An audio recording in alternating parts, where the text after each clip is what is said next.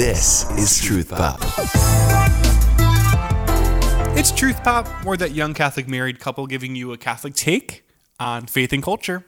I'm Jake. And I'm Kathy. And we're Cake. It's time for this week's Truth Pop Pick of the Week. This is Truth Pop. So the song is called I Am Woman from Emmy Melly. She actually talked to Ryan Seacrest, this show On Air with Ryan Seacrest, just about how she wanted the song to be about women's empowerment. You know what? It's genuinely the most amazing and beautiful, incredible thing I've ever experienced.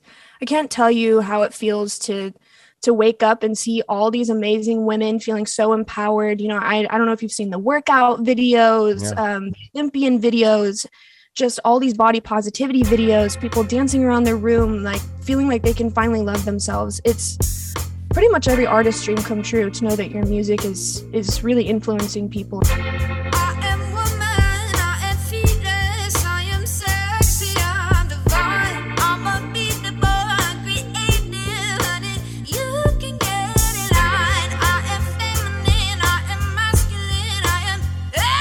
She says, I am woman, I am fearless. Great so far, nothing wrong with that. I am sexy. Then she says, I am divine. I am feminine. I am masculine. I am anything you want. There's another part of the song where she says, I am earthly. I am heaven. So the song is basically touting the idea of, well, feminism in our culture. So honestly, most of the song, I don't really have a huge issue with. It's a song that's meant to make women feel great about themselves. And there's nothing wrong with that. It's just like a few core lyrics of the song that I'm just scratching my head and thinking, well, it goes a little deeper than that. I think what, she's saying in the song is that not only is she a woman who's meant to be treated with respect, and a woman who's meant to feel great about herself and to have great self-esteem. Well, it doesn't seem like she's finding that self-esteem in God or even anything else other than herself, in that she's kind of setting herself up to that she possesses divine power that's innate in her, not necessarily from God or any other divine being other than the fact that she's this powerful person that, no one dare come close to. So again, I want to be careful with how I'm talking about this song because it's not a bad song. It's just, I think, again, it's emblematic of where we find ourselves today with the postmodern and also feminist movement, which is taking God out of the picture. And it's really not offering any sort of hope. It may sound like it's meant to offer hope. The feminist movement may sound like it's empowering for women, but in this episode, we want to talk about why it's really not, and how we can better help women to embrace their God-given dignity and truly live out their call of real womanhood, the way it's meant to be lived out. So if you listen to this song, in my opinion, it sounds empty. It just sounds like she's really sad, even though she's not trying to sound sad. You can listen to the song yourself and judge for yourself. It's just my opinion. But Kathy, wouldn't you agree that it's a portrayal of the hurt in our society? It's very interesting to me that she says, I am feminine, I am masculine. I think that really reveals the hurt that she feels like she has to be her own hero. She has to be almost like a man to protect herself. So I think that really reveals the hurt and the pain that our modern feminist movement has created in women. And one thing that I've really noticed being a woman growing up during this time is that we're told two different things. We're told two conflicting things. We're told that we are a victim, that we've been mistreated by men. But then we're also told, well, we can do whatever we want with our bodies. And our bodies are just like a tool to use. The problem with this is that it's a vicious cycle. It honestly will lead to more hurt and more abuse. If we use our bodies to do whatever we want, we're going to become more hurt. Now, let's look at what the church teaches, what true femininity is. St. Pope John Paul II talks a lot about feminine genius. Now, he never actually defines what this means, but he does use different descripting words of what it is. He says things like, we are receptive, we are sensitive, we have generosity, intuition, strength, beauty, capacity for the other. Sister Prunes Allen wrote the book, The Concept of Woman, and she defines feminine genius as the way of being, acting, and loving in the world, which manifests a unique creativity in human relationships. Basically meaning true feminine genius is exposed through relationships, how we relate to one another. We have beautiful gifts that God gave us. If you look at our bodies, we are made to receive. We are made for receptivity. Our souls, our bodies, that's reflected in the way that we look. One thing that's really important to remember is that feminine gifts are human gifts. So it's not that just women are meant to have these gifts like receptivity and maternity and sensitivity and generosity, but rather be an example to men to help them to have their own gifts in their own masculine way. We're meant to complement one another. Genesis chapter 1, verse 27 says, "So God created mankind in his own image. In the image of God, he created them. Male and female, he created them." God made us as male and female together. Genesis chapter 2, verse 18 says, "The Lord God said, 'It is not good for man to be alone. I will make him a helper suitable for him.'" St. Pope John Paul II says that when he says helper, he's not just referring to someone to help him to do tasks. He's referring to someone to be with him. And as women, we have the gift of being. We have that relational gift that we can relate to one another. Babe, I think you're really hitting on an important point here. You're talking about St. John Paul II and, his writings. You look at scripture. There's so many wonderful church manuscripts and documents just talking about the beauty and dignity of womanhood. And I think what's really unfortunate is that we can see with our own eyes is that post-modernity and our secular culture has co-opted feminism to mean something different. And it's almost created this lie that the Catholic Church is anti-woman because of its stance on life and marriage and contraception. But here's my point, is that there's no one in the world who's more pro-woman than Jesus himself. All you need to do is look at scripture and look at the story of Jesus visiting the woman at the well and the way he talked to her. Look at the way he treated his own mother, Mary, with so much love, so much respect. I mean, remember, women in that time were outcasts. They were marginalized. Look at the way that Jesus completely flipped those tables, no pun intended. He was setting the bar way higher than anyone in its time had ever thought would happen. That we are not meant to treat women the way that we're treating them. We are meant to see women as a beautiful gift. The complementarity of man and woman, which St. John Paul II talks about, that man and woman are meant to live together in harmony. And yet we look around at our culture and feminism has produced the opposite of harmony. See, feminism has called for abortion on demand. It's called for contraception on demand. But here's where the church is right again. You look at 1968, and Pope Paul VI had this amazing encyclical, which you're going to have to look this up because it's astounding how he was completely correct about what would happen.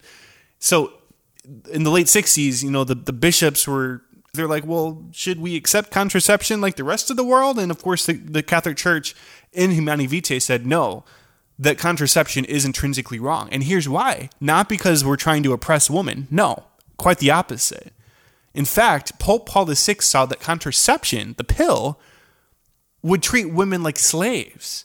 That men would look at their wives, or even outside of marriage, and they would just want sex with no consequences. That women would be used as an object and not a woman to be treated and loved. And we have seen that. He predicted that it would open the way for infidelity in marriages, lowering of moral standards. Yep, we're seeing that. And there's so many other predictions that Pope Paul VI was right about, but we can see that the church in its beauty and wisdom is seeing that contraception is not pro-woman. another thing is pornography. And that one should be obvious to all of us, that pornography in our culture is just so rampant, and that young boys are being exposed to this, and it's causing boys to grow up and, well, they're not really becoming men. So here's my point, is that we as men are responsible for this problem. We're responsible. We need to take ownership of the fact that women are hurting. And I'm responsible myself. I struggled in the past with sexual immorality, and I'm open and honest about my brokenness within it. What I want you to come away with is that there is hope, and that there is a way to heal from this brokenness in our culture. And that's by restoring the dignity of women, and also restoring the dignity of marriage. That marriage in our culture is meant to be between a man and a woman. Again, not to impose moral, strict standards, but instead for children to thrive in a society that's not broken. God cares for us and wants the best for us. Yeah, you're so right, babe, especially when you talk about pornography and being so horrific and harmful to both men and women. Young boys are starting to watch this very early on. And Jason Everett, he is a chastity speaker. He talks a lot about how young boys are watching this and they're learning, they think that this is what sex is, and they're wanting to experiment. And there's been a movement of young boys abusing young girls. And there's been a movement of these girls who've been abused. They're identifying themselves as asexual because they don't want to have any part of what it means to be a woman in a sexual relationship. They think that the hurt that they've been through, that's what sex is. So they are renouncing their own womanhood. So with the confusion that we're seeing right now when it comes to gender and sexuality, I understand it's a very sensitive topic. So just starting out by saying that the Catholic Church does not condemn, does not attack or marginalize any person who's struggling with their gender in whatever way. And anyone who thinks that the Catholic Church does, that's just not true. Because there is a way to share compassionate truth with complete love, complete respect for that person's dignity. And Jesus' heart really does hurt for that young woman or that young man who's questioning their gender and sexuality. And in fact, I encourage you to check out this article that I'm going to put up on our Truth Pop Facebook page. It's from Focus, and they had just a really compassionate, but also just a very truthful analysis of where we find ourselves with the gender debate right now. So if you have a loved one who's struggling with that, maybe you could check it out and share it with them, at least just for more education on your end. But again, the Catholic Church says, yeah, there's two genders. Being a man, being a woman is a gift, that God doesn't make mistakes. Ephesians 5:25 says, husbands, love your wives as he loved the church and gave himself up for her. And so that's the reason right there in Scripture why men are meant to protect women. Yes, women protect their husbands too. There's that complementarity that we talked about. Just as a priest, gives himself up for the church, well, that's what a man does when he marries a woman. He's sacrificing his life, giving up his life for her. He's actually wearing all black on his wedding day, signifying his death for his spouse. And that's why men really need to step up, myself included, because we are losing the idea of true manhood. And again, not to keep beating down this horse, but that's why we're seeing such a sort of pervasive idea of feminism is that women feel like they need to step up more than they're called to step up. That men don't give into this idea that there's a toxic masculinity out there. Jason Everett mentioned that too and said, well, no. If you're talking about a guy who's like macho, only concerned about how many weights he's lifting throughout the day and, he's putting down women, well, then maybe that's toxic masculinity. But I think our culture is getting it wrong about a man defending the woman. There's nothing wrong with that. So whatever that means for you as a man, in a way that you're meant to grow in virtue, in a way that you're meant to protect your girlfriend from falling into sexual sin, whatever that means, that we as men do not need to give into this lie that our culture is spewing, that we just need to take a step back. I mean, look at TV dads. Like, they're always the butt of the joke, right? Yes, that's so true. Men, they need to step up. And women also, they need to know their true dignity. They need to know their true worth. And we can do this by looking at the perfect example of femininity. Mary, our mother, she is the perfect example of what it means to be a woman. She shows her receptivity when she said yes at the Annunciation. She shows her maternity by being the mother of God, Jesus's mother. She shows her intuition at the wedding of Cana when she knew that the couple ran out of wine. Mary is our example of what it means to be a woman. And she is also the perfect disciple. So if anybody ever says that the church is against women, the ultimate disciple is a woman. And not only do we have Mary, but we have so many saints who are women too. I mean, look at Saint Mother Teresa, Saint Joan of Arc, Saint Teresa of Avila, Saint Therese of Lisieux. And Kathy, what I love about all these different saints is that they all had different charisms and personalities. So they all didn't fit into one stereotype of what it means to be a woman. They all had strengths, and some of them had different kinds of gifts and callings. And yet it was a beautiful example of Catholic femininity that can just really, I think, give so much grace. How many truth pop points would you give this song? I am woman, I am fearless, I am sexy, I'm divine. So based off of truth, beauty, and goodness, I would give this song a 3. I think that it's trying. It really is, the person singing this song, she's trying to find her worth. But however, when you don't have God, it's really hard to find that. And so it's easy to look for different things. So when she says, I am divine, I am heaven, I am masculine, she's just getting confused about what it means to be a woman.